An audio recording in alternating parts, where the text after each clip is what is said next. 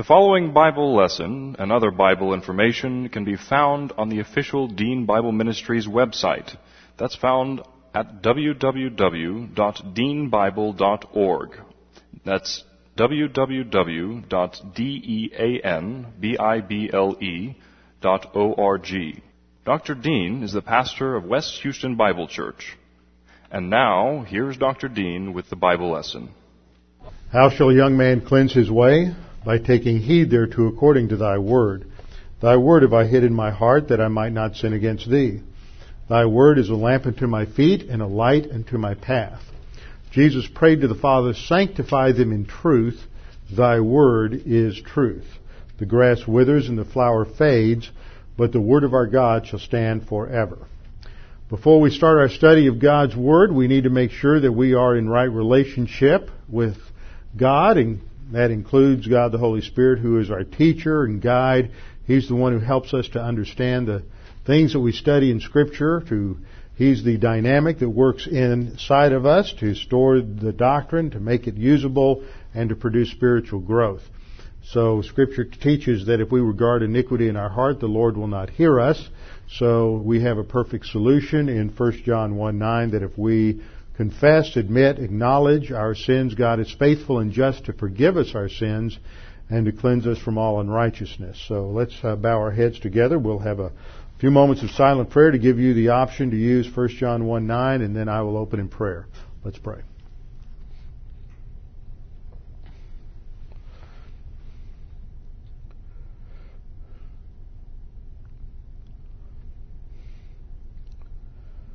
Father, it's great to be able to come together this evening to study your word, to be refreshed by the eternal truths of your word, to have our thinking refined and focused on life from an eternal perspective and what the real issues in life are, to get away from the self-absorbed grind of the day and to focus on things that matter, things that impact us for all eternity.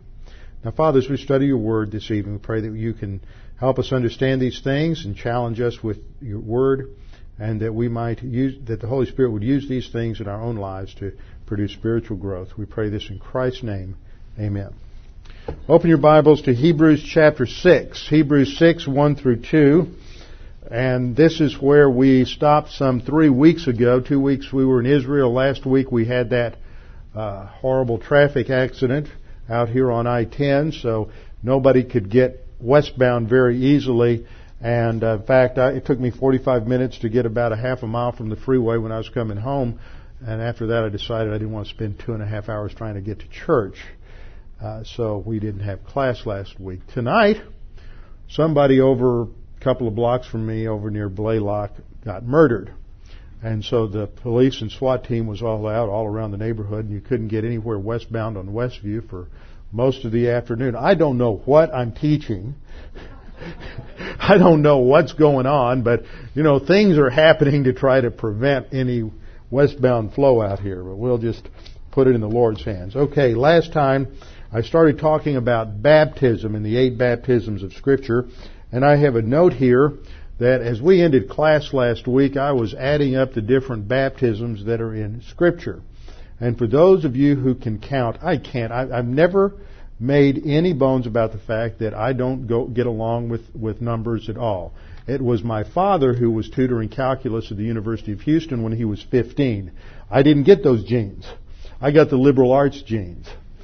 And last time, I think, when I said there are 8 baptisms, I listed them and enumerated all 7 of them. So I had a note post-it note I stuck here on the pulpit that when I got back, I would correct that.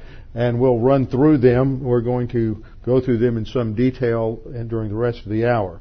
But there are 2 categories of baptisms, what are identified as real baptisms, which are dry baptisms, and ritual baptisms, which are wet baptisms.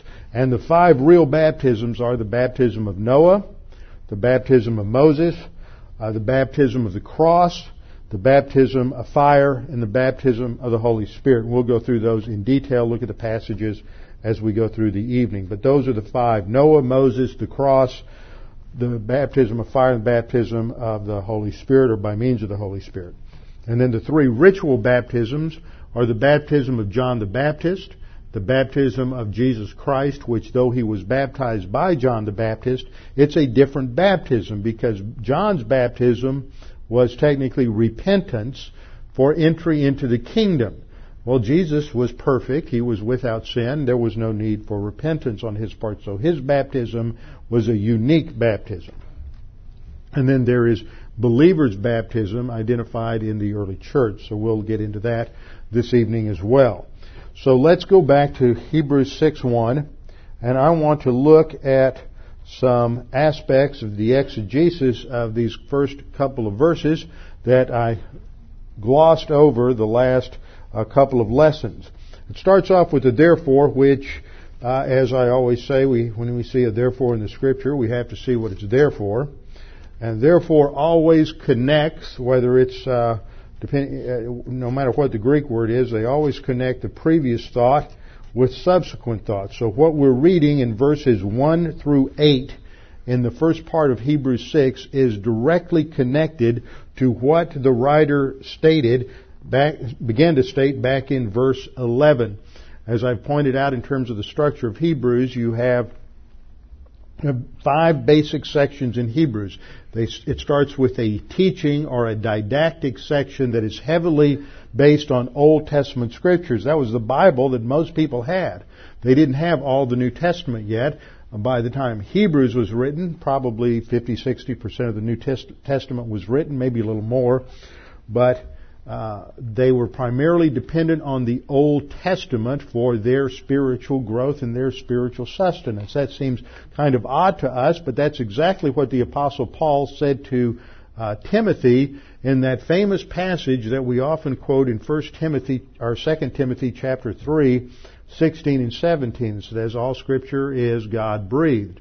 If you read verse 15, he says that it is by the Scriptures that you came to an understanding of salvation and spiritual life. And, of course, the Scriptures that his mother and his grandmother had to teach Timothy when he was young didn't include any of the New Testament. It was all Old Testament. So it emphasizes how important it is for believers, even in the church age, to know the Old Testament as the foundation and background to the New Testament.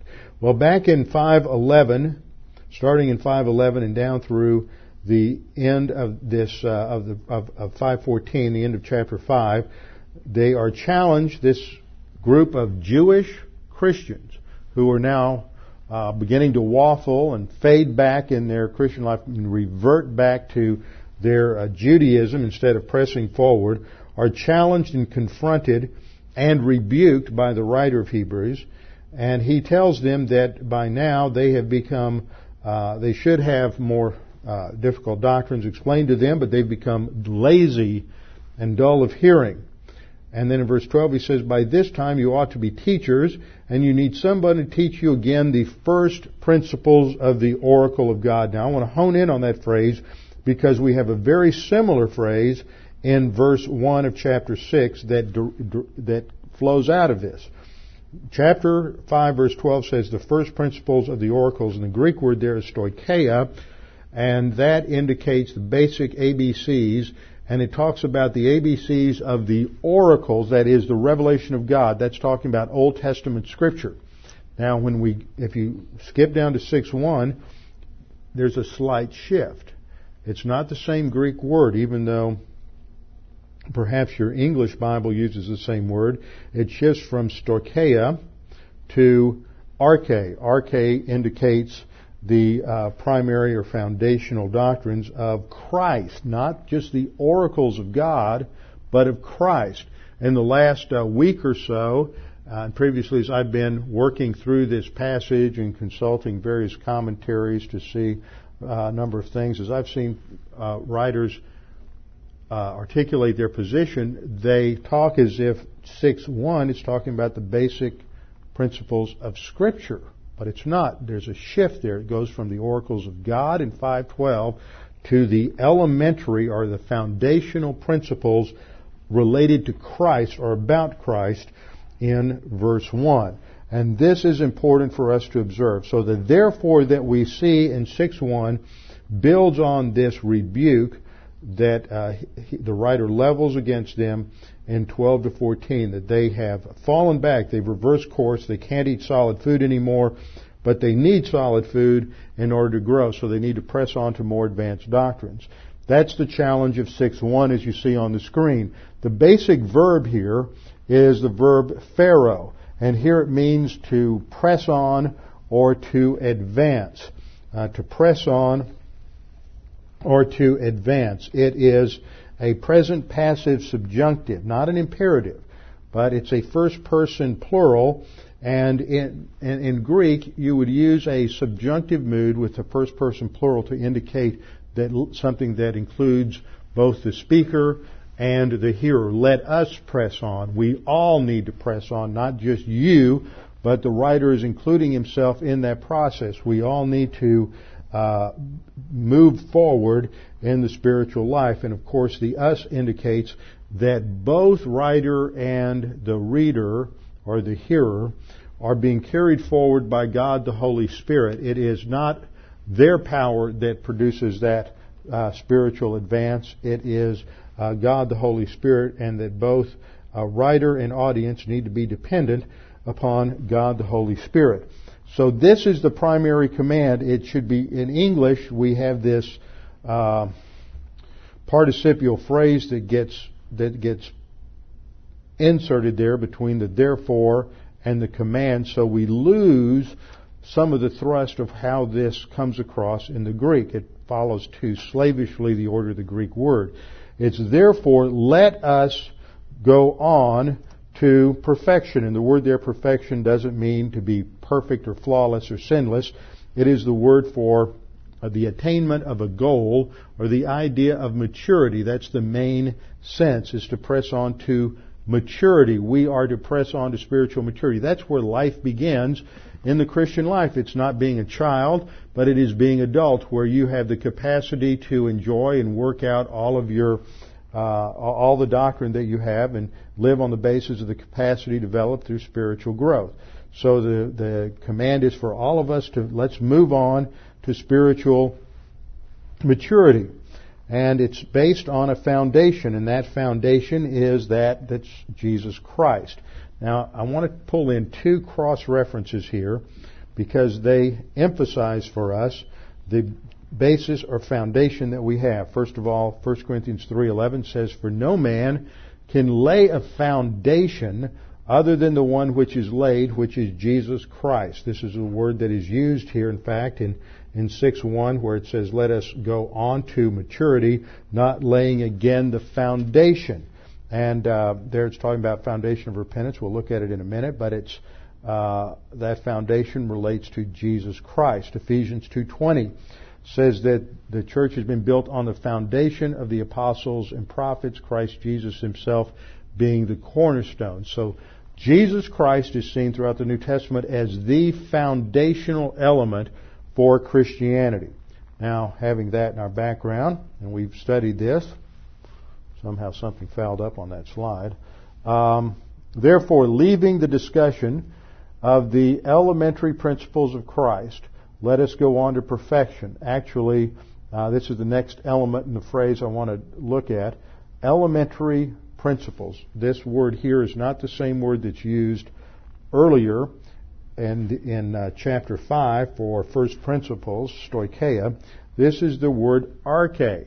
This is the same word that has the idea of beginning in arche, hein halagos, in John 1:1, in the beginning. It has to do with first things. It's very similar concept to stoicheia. It's first principles, initial principles, and it talks about it indicates the commencement of something, an action, a state, a process, a beginning, and the main idea is underlined there for you. It's a basis for further understanding of something, or a foundation. So when we're talking about ideas or doctrines, it's talking about that which provides your foundation for all other doctrine. And the foundation in the Christian life, of course, is what? It's the person and work of the Lord Jesus Christ. That is our foundation, to understand that He is fully God and fully man. That's who He is. That's His person. Because He is fully God and fully man, He is able to do what He was supposed to do, which is to go to the cross and pay the penalty for human sin. That was his mission, and he was fully qualified to accomplish that. In his humanity, he did not sin, as we have studied in Hebrews chapter 4:14. He was without sin, and therefore he is qualified to go to the cross as our substitute. So this is the elementary principles, and then the next phrase is of Christ, and this is one of those interesting little grammar things that probably drives you nuts, but I like to play with, and it's the elementary principles of Christ. Now, in the Greek, this is just a simple genitive, and you have to interpret the genitive, and that's where a certain amount of subjectivity comes into play. There's about 25 different ways or nuances to a genitive in the Greek.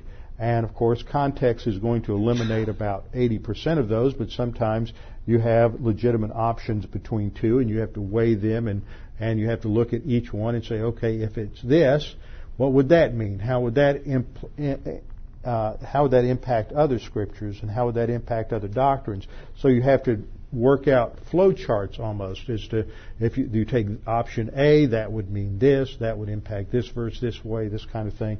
Option B, you go this way. Option C, you go that way. That's what's involved. Now, this is what's called an objective genitive.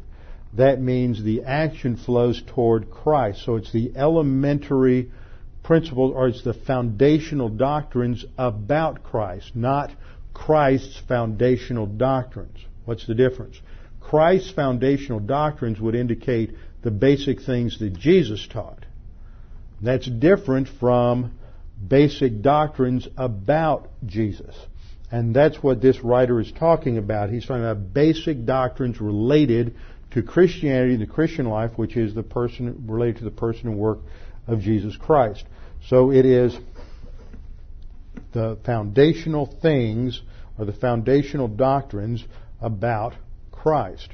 So if we were to retranslate this to get the thrust of the first verse, it says, let us press on to maturity. And then we have a participle that I skipped over, leaving, as it says in the New King James, leaving the discussion of elementary things.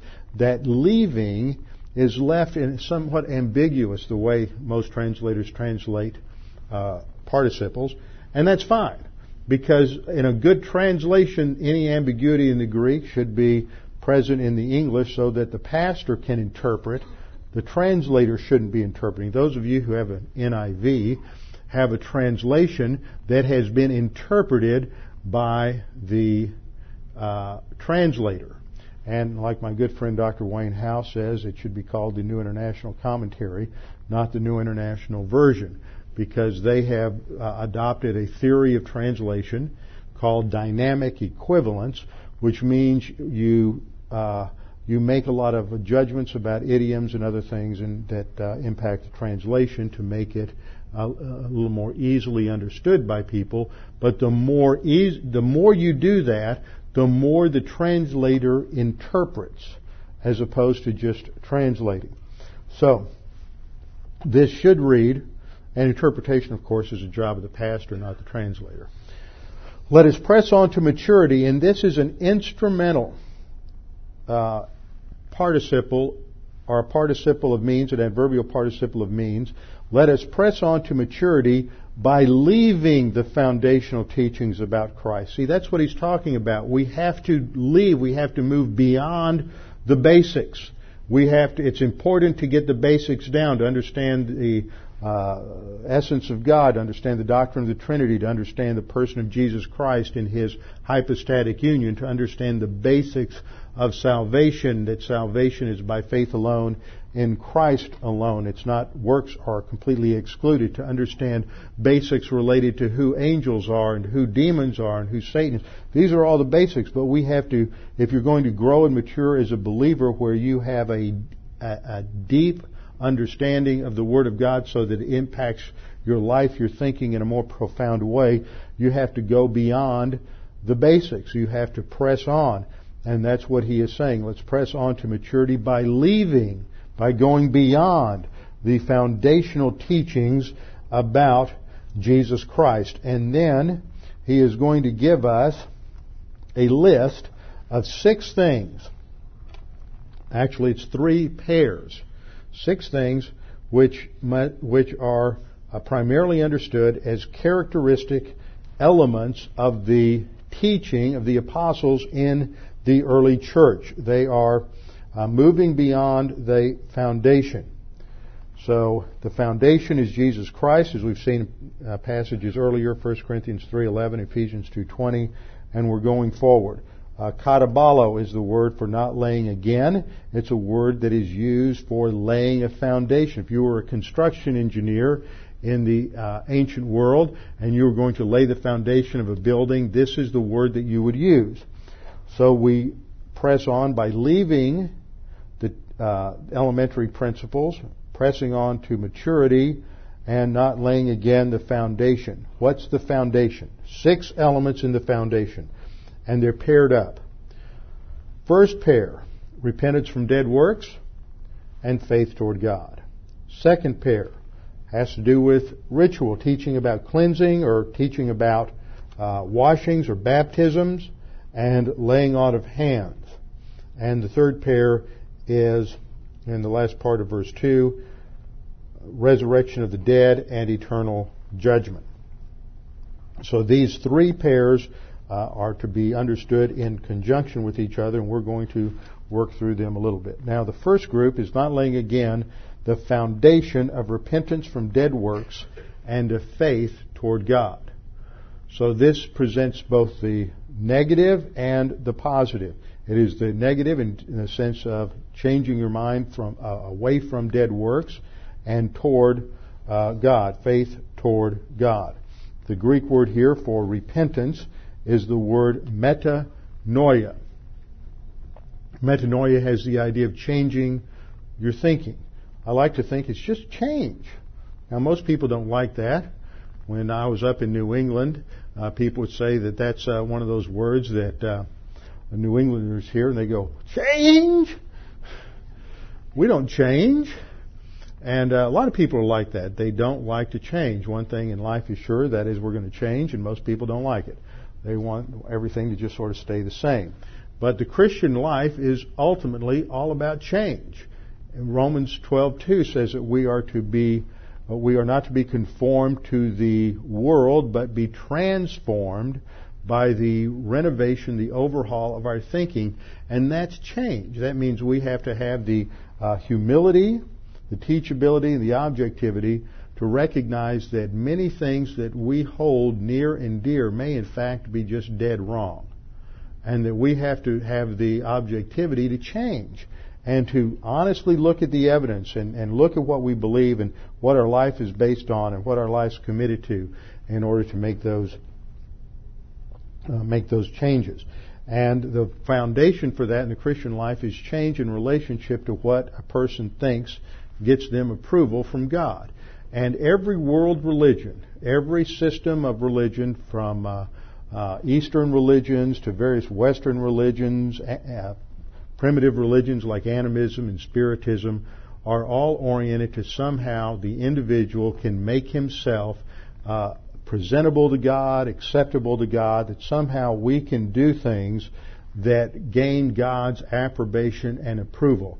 And first century Rabbinic Judaism was no different. In first century Rabbinic Judaism, they had all manner of ways in which the individual could make himself presentable to God.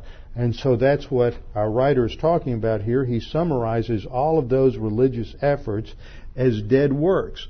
And that foundation that his readers laid was that they turned away from those dead works of all of the rituals involved in Levitical offerings and sacrifices and everything involved with the temple worship. And after having gone to Israel in the last few weeks and just looked at been up on that Temple Mount and looked at the drawings and the models of what the temple was like and how massive it was and enormous, and what an impression that would make on the individual who wanted to get close to God, that for these priests to have turned completely away from all of that pomp and circumstance and all of the ritual and all of the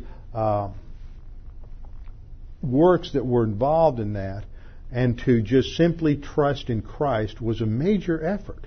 You can see why that would be very difficult for them to turn their back on all of that in the centuries of the tradition that were all wrapped up in rabbinical Judaism.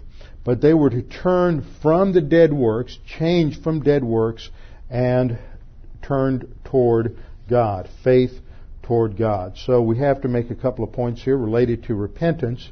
First of all, repentance is never a mandate for salvation. It's never a mandate for salvation. It's implicit, though. And what I mean by implicit is whenever you trust Christ as Savior, you have changed from trusting one thing to something else. So in that sense, there is an implied repentance. But what you normally get from a lot of people is that you have to repent or feel sorry for your sins or have some element of remorse.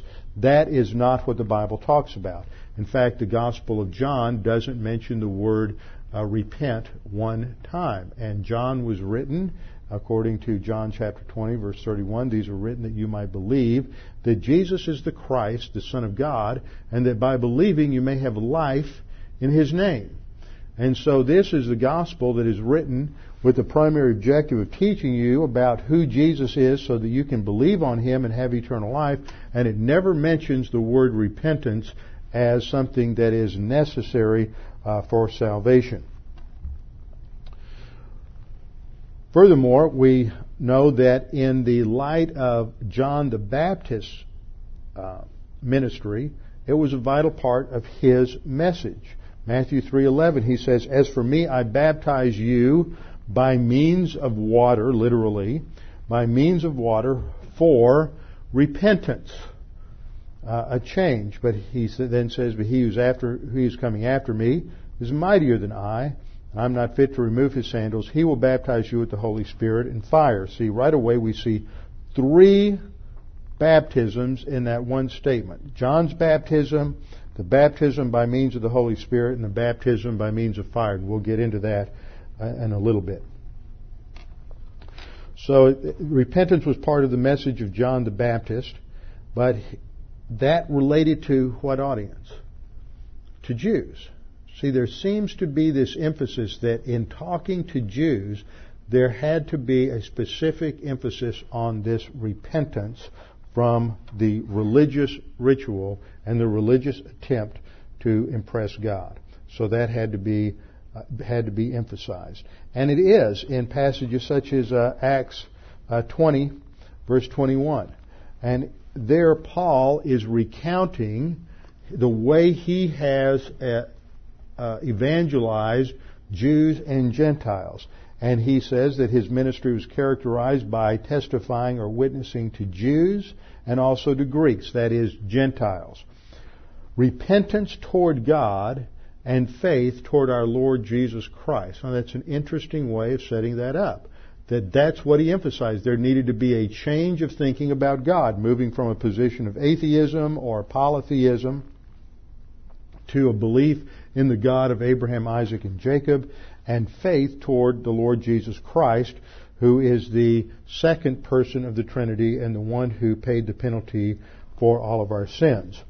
Other passages in the book of Acts also use this phraseology of repentance. For example, in Acts 3:19, Peter, in his second sermon in the book of Acts, when he has explained the gospel, he then challenges the people, "Repent therefore and be converted, that your sins may be blotted out, so that times of refreshing may come from the presence of the Lord."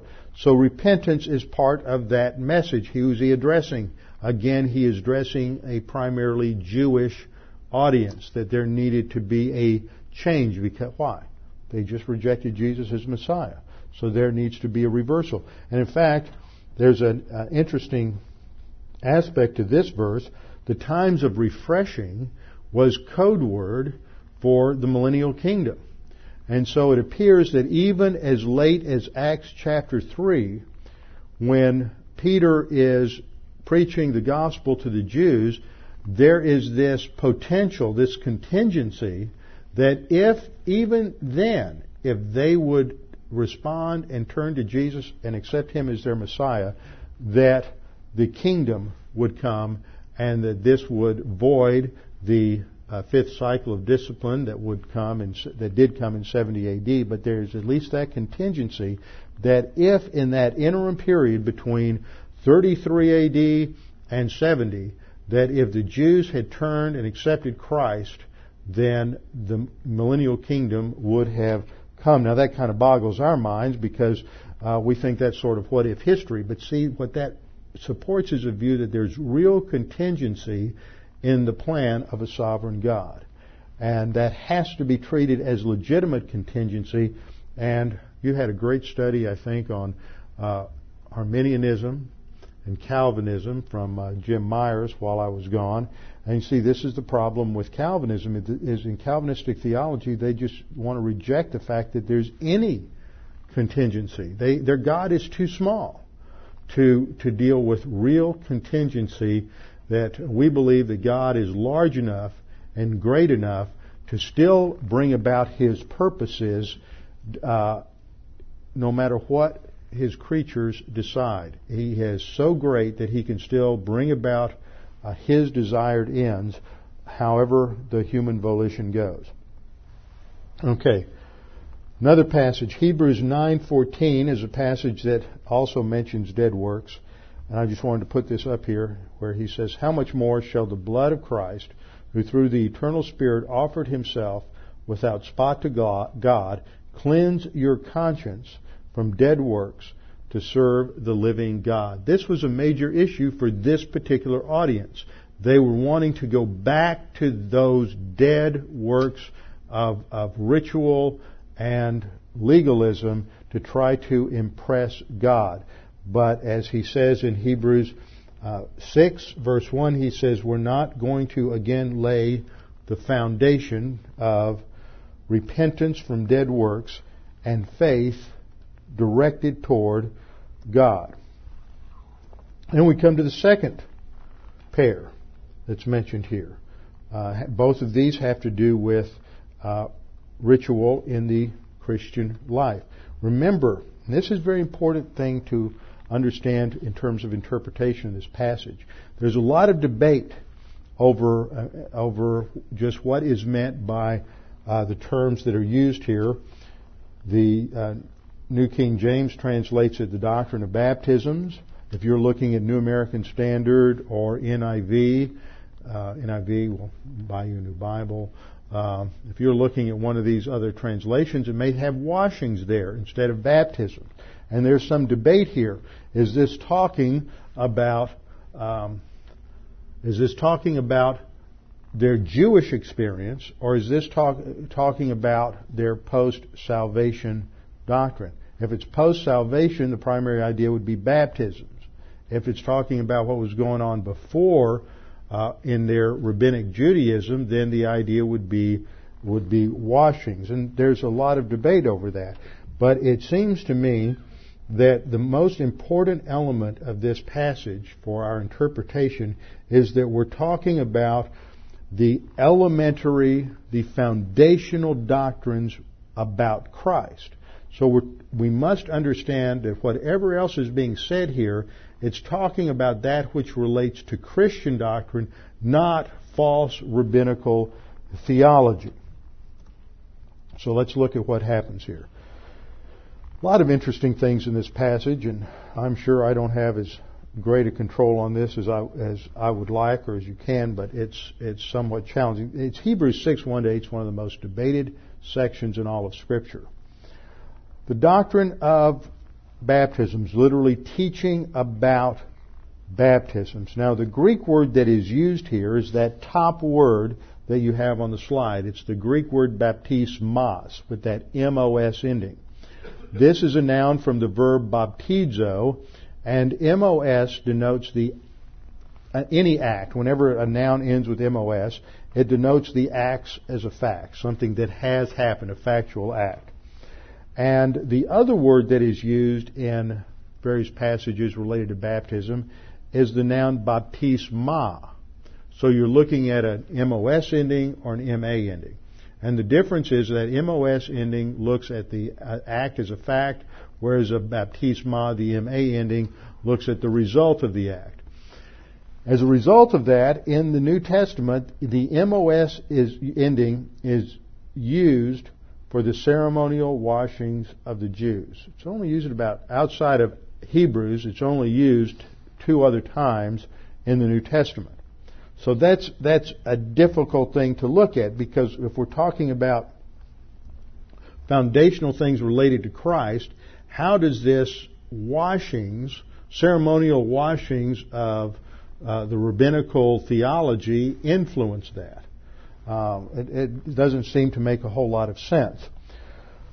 On the other hand, the other word that I mentioned here, baptisma, with the M-A ending, is the word that is always used in passages related to either the baptism of John the Baptist or the baptism of Jesus or believer's baptism. There's a consistent use here. Now, there's some debate over Colossians chapter 2, verse 12, but that's based on a textual variant, so you do have a problem there.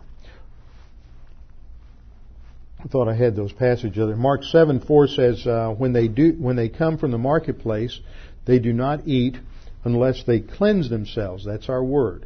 Unless they cleanse themselves, and there are many other things which they have received in order to observe, such as the washing of cups and pitchers and copper pots.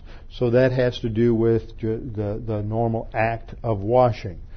Colossians 2:12 says, having been buried with him in baptism, in which you were also raised up with him through faith in the working of God, who raised him from the dead. Now, that phrase is clearly talking about this baptism by means of the Holy Spirit. But there are many manuscripts that use baptismos there. Actually, it's a textual problem because the majority of manuscripts use baptisma, which makes sense, fits with the consistent usage of the text. So we can't really include Colossians 2:12 in this use. And then the other 2 places in the New Testament where baptismos is used is our passage, Hebrews 6:2 and Hebrews 9:10.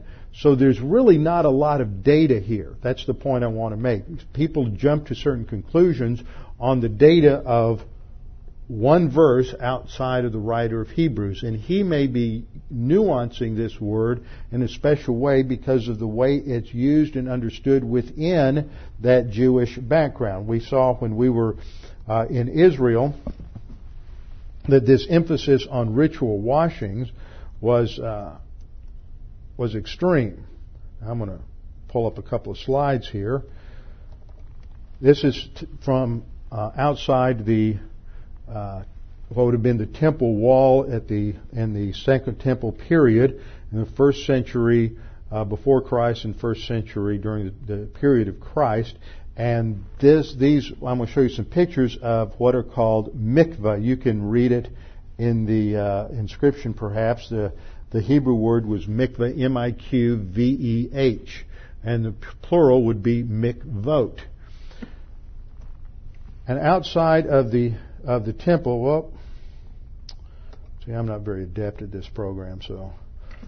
Okay, outside of the entryway to the temple, not inside the temple wall, but outside the entryway, what was called the Huldah Gates, named after Huldah the prophet as mentioned in the Old Testament.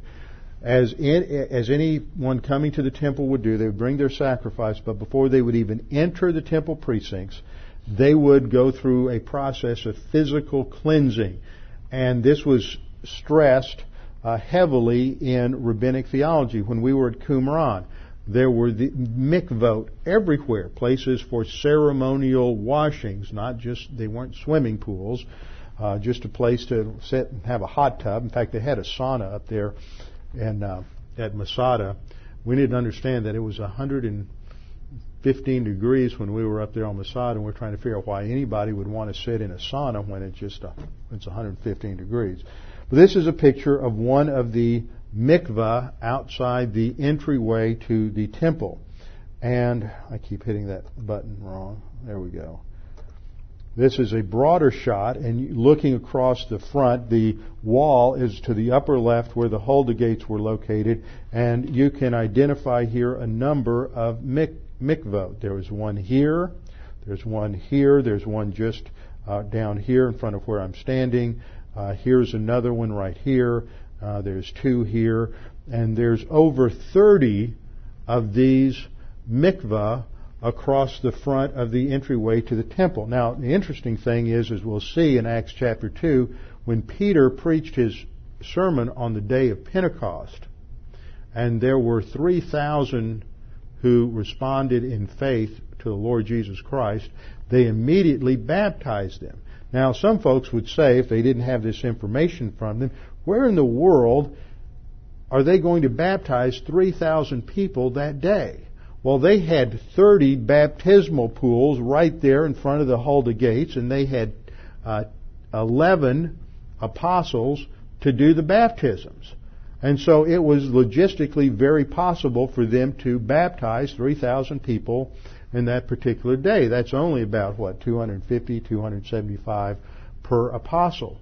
And they had, that doesn't take that long if you have a good assembly line going to get all of those believers baptized. Here's another shot of the mikveh. They had steps going down, and the men would come, and there was privacy there, and they would take off their robe, and so there would be nothing between their skin and the water. And this was ceremonial cleanse. They would dive into the water and come up. They would put their robe back on, and then they would take their sacrifice and go into the temple. This shows the importance and the emphasis on washing in the Jewish ritual under rabbinic Judaism. Now that brings us to the point where we need to study what the New Testament teaches about baptism. See, the odd thing that we see here in this verse is not only does it use a different form, this form for usually used for washings or ceremonial washing, but it's in the plural.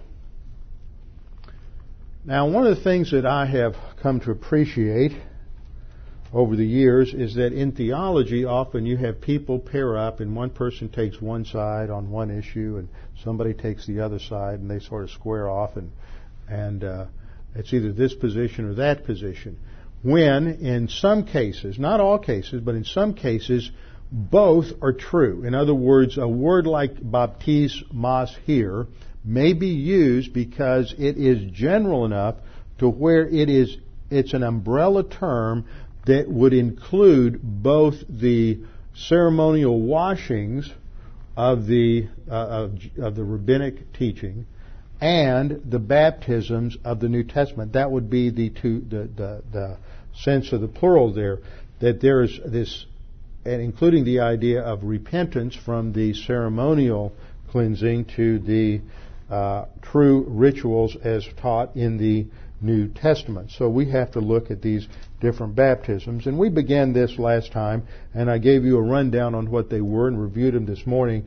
And now I reviewed them in the introduction. Now I want to go through them in a little more detail. First point is definition. Always important to define our terms. Baptism is one of those doctrines that's a continual source of confusion and distortion, especially as it's related to both believers' baptism and baptism of the Holy Spirit.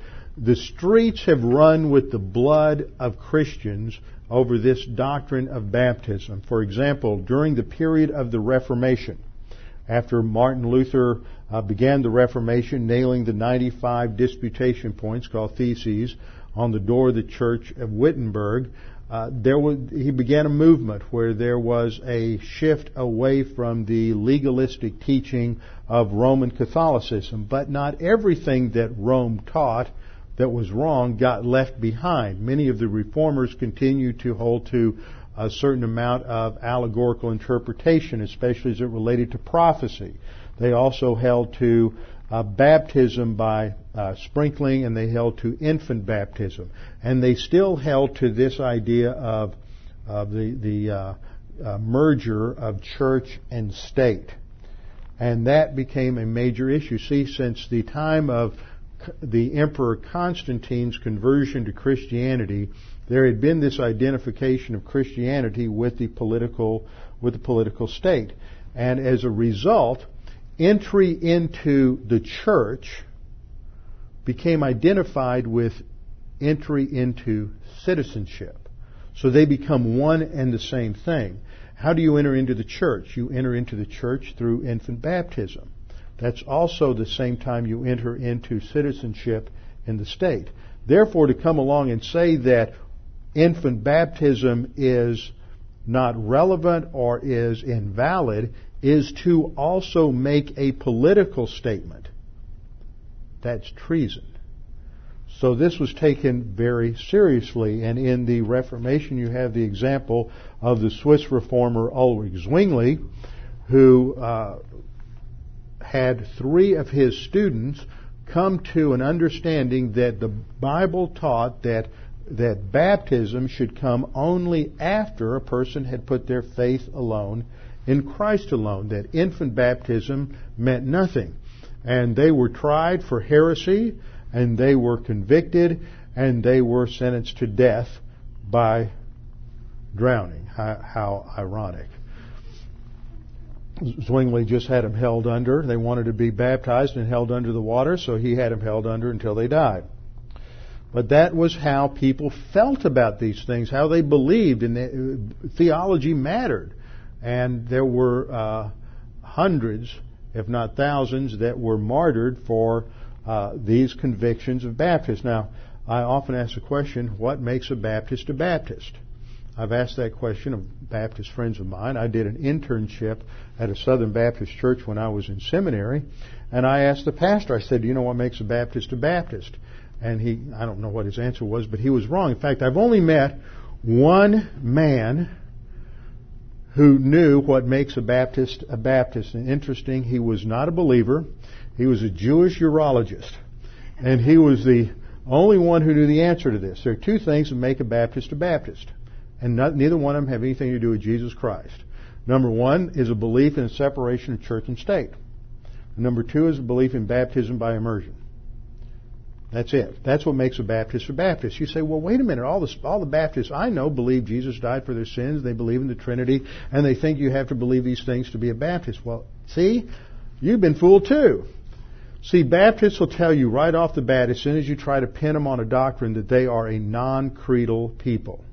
You know what that means? That means there's no doctrinal statement that you have to affirm in order to be a Baptist. And they'll fight and die for that. And they have.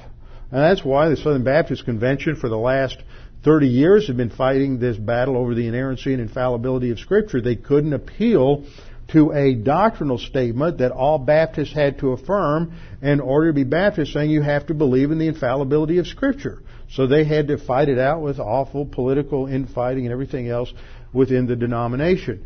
And so that becomes an issue. So baptism has been the source of quite a bit of contention and fighting over the years. But guess what? The reason I'm saying this is because I heard one pastor not long ago say, I'm not sure what we ought to teach about baptism because it's just been so divisive. Like the gospel of grace hasn't been divisive, like dispensations haven't been divisive, like pre-trib rapture hasn't been divisive, like the Trinity hasn't been divisive, like tongues hasn't been divisive. I mean, everything is divisive. We have to teach what the Word of God says. Every doctrine at some point or another, you have one person who takes one view and another person takes another view, and sadly they think the other is the enemy and they start fighting each other instead of the real enemy. So we have to pay attention to what the Scripture teaches. The word baptism is from the Greek verb baptizo, which means to dip, to plunge, or to immerse. It is an action that signified the identification of someone with an action, a person, an object, or a new status in life. Now let's talk about that a minute. The literal meaning of the word meant to dip, plunge, or immerse. You would take a piece of cloth and you would immerse it in the dye and bring it out. You would make sure that the dye permeated all of the fabric so that it would be of a solid color throughout. That was one way in which the word was used. It has this literal meaning of immersion, of dipping. But it was also used in a figurative sense. And the figurative sense indicated identification with someone, just as fabric would be placed in the dye, it's identified with the color. So when you took certain objects and dipped them or immersed them in something, it identified them with whatever it was they were immersed with. For example, in the Greek army, Xenophon in the 4th century BC described how new recruits in the Spartan army dipped their spears into pig's blood before going into battle. This identified the spear as having been changed from being a hunting spear to now being a warrior's spear. Euripides in the 5th century BC used the word to describe a sinking ship. As the ship sank, its character or nature was changed as it became, the wood became identified with the water. It no longer floated, but it sank. So that is the idea. There's a literal meaning, to dip, plunge, or immerse, and a figurative sense, what it indicated, which is identification with something. And that is primarily how the word is used in Scriptures. It emphasizes an identification with something. And there are, as I said earlier, 8 baptisms in the Scripture. 3 of them are ritual water baptisms. I'm going to mention them first, but we will study them last. The 3 ritual water baptisms are, first of all, the baptism of John the Baptist. This is when John the Baptist identified the person who is going into the water with the kingdom of God. That's what he's doing. He said, repent, for the kingdom of God is at hand. So he would take that person and he would immerse them in water, and this was an identification of that person with the kingdom of God. This baptism was unique to John and to his ministry. Now we have to remember this. I'll remind you of it a few times because this is important, because toward the end of the Apostle Paul's ministry, when he is, I guess it's not the end of his ministry, between his second and third missionary journeys, which is a long way into his ministry, early 50s, about the same time he's writing the epistle to the Corinthians, he's in Ephesus. He spent 2 years in Ephesus, and he had a Bible school in Ephesus. They met at a rented space in the school of I forget the name now, but they had a regular meeting there, a school of one of the philosophers there, and he trained men to teach the word and to evangelize, and they went out all over the Roman province of Asia. That's that map we see every Sunday morning when we're studying the 7 letters to the 7 churches. And they started churches all over the Roman province of Asia. Now, while he was in Ephesus, there was a group of disciples of John the Baptist. They hadn't heard anything about Jesus, the Messiah, the crucifixion. They hadn't heard any of that. They just knew that they had been to Israel probably to go to Passover one year, and there they heard John the Baptist, and they were baptized with John's baptism, and then they left and they went back home to Greece, and they didn't hear anything else after that. Then Paul comes along, and Paul is teaching about Jesus Christ. And so they come in Acts chapter 19. Well, while we're talking about this, let's just turn to Acts 19, because I want to emphasize this.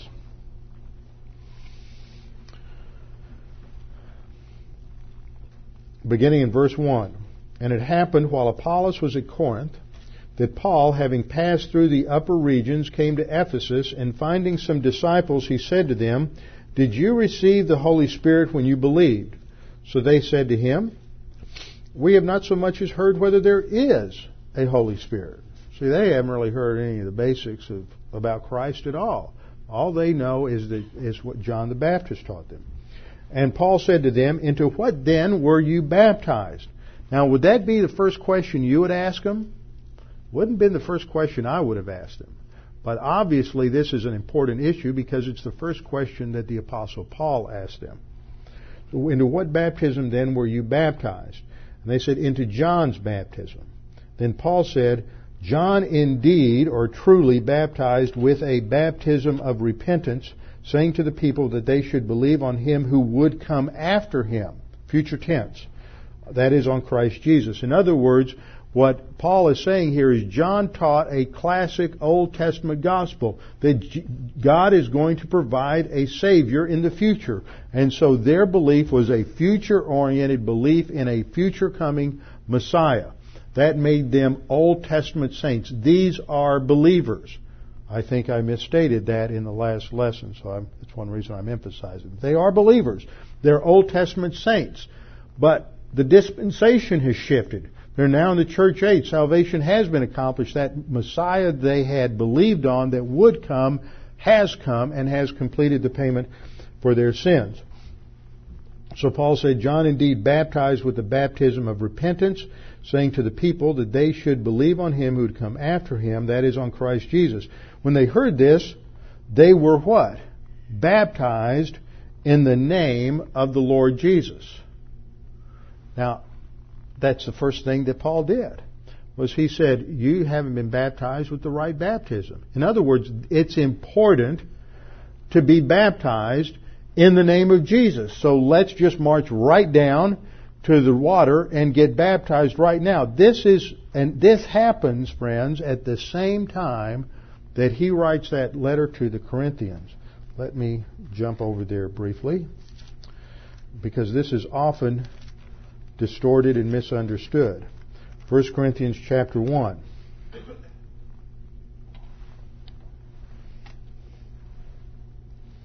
Verse 14. Paul says, I thank God that I baptized none of you except Crispus and Gaius, lest anyone should say that I had baptized in my own name. See, what Paul is saying here is that the Corinthians had used baptism as a means of creating division.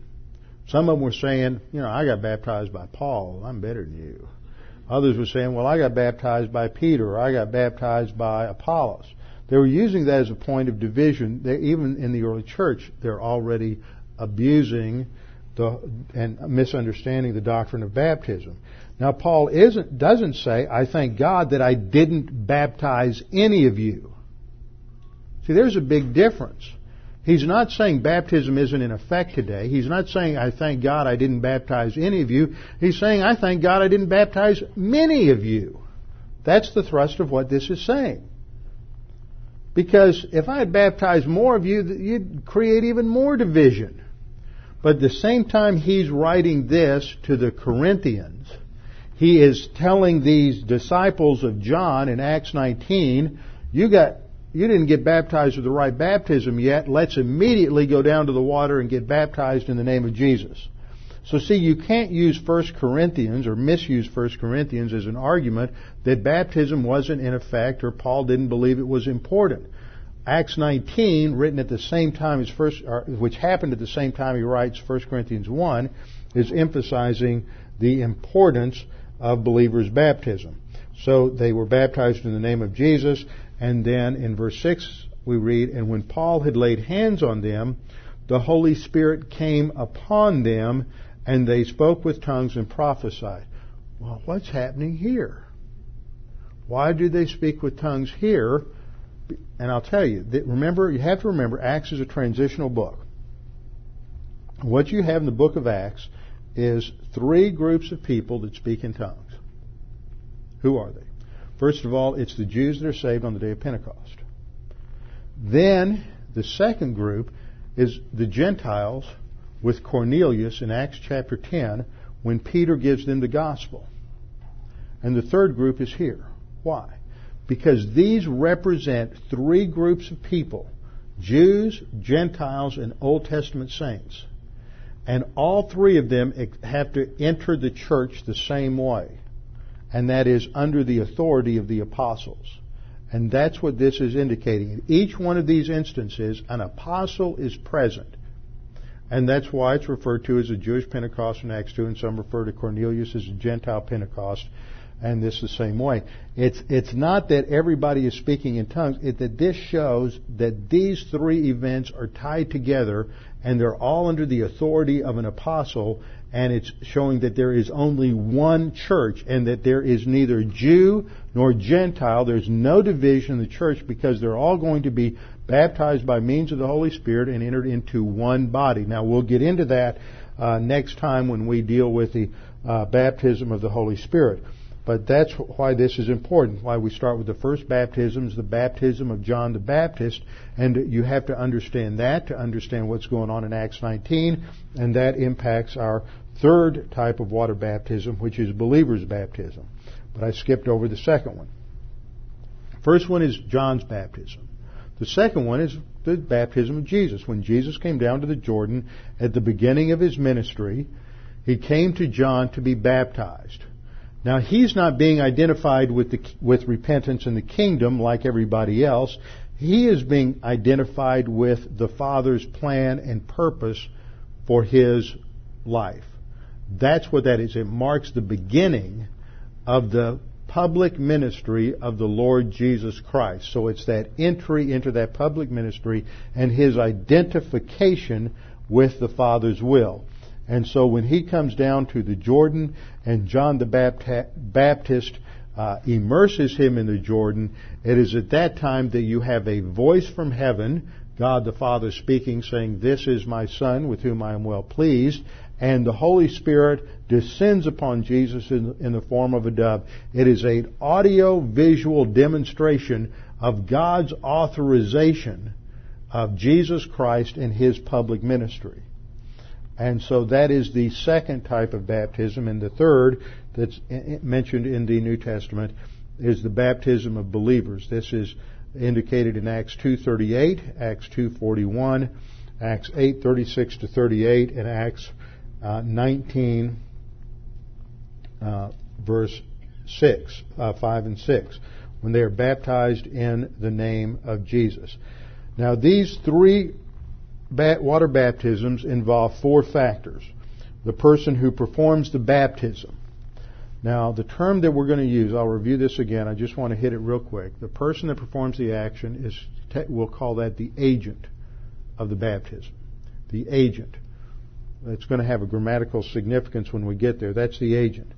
The element that's used provides the identification. We see water, we see fire, we see the Holy Spirit. That's the element that provides the identification. In ritual baptism, it is the water in all three instances.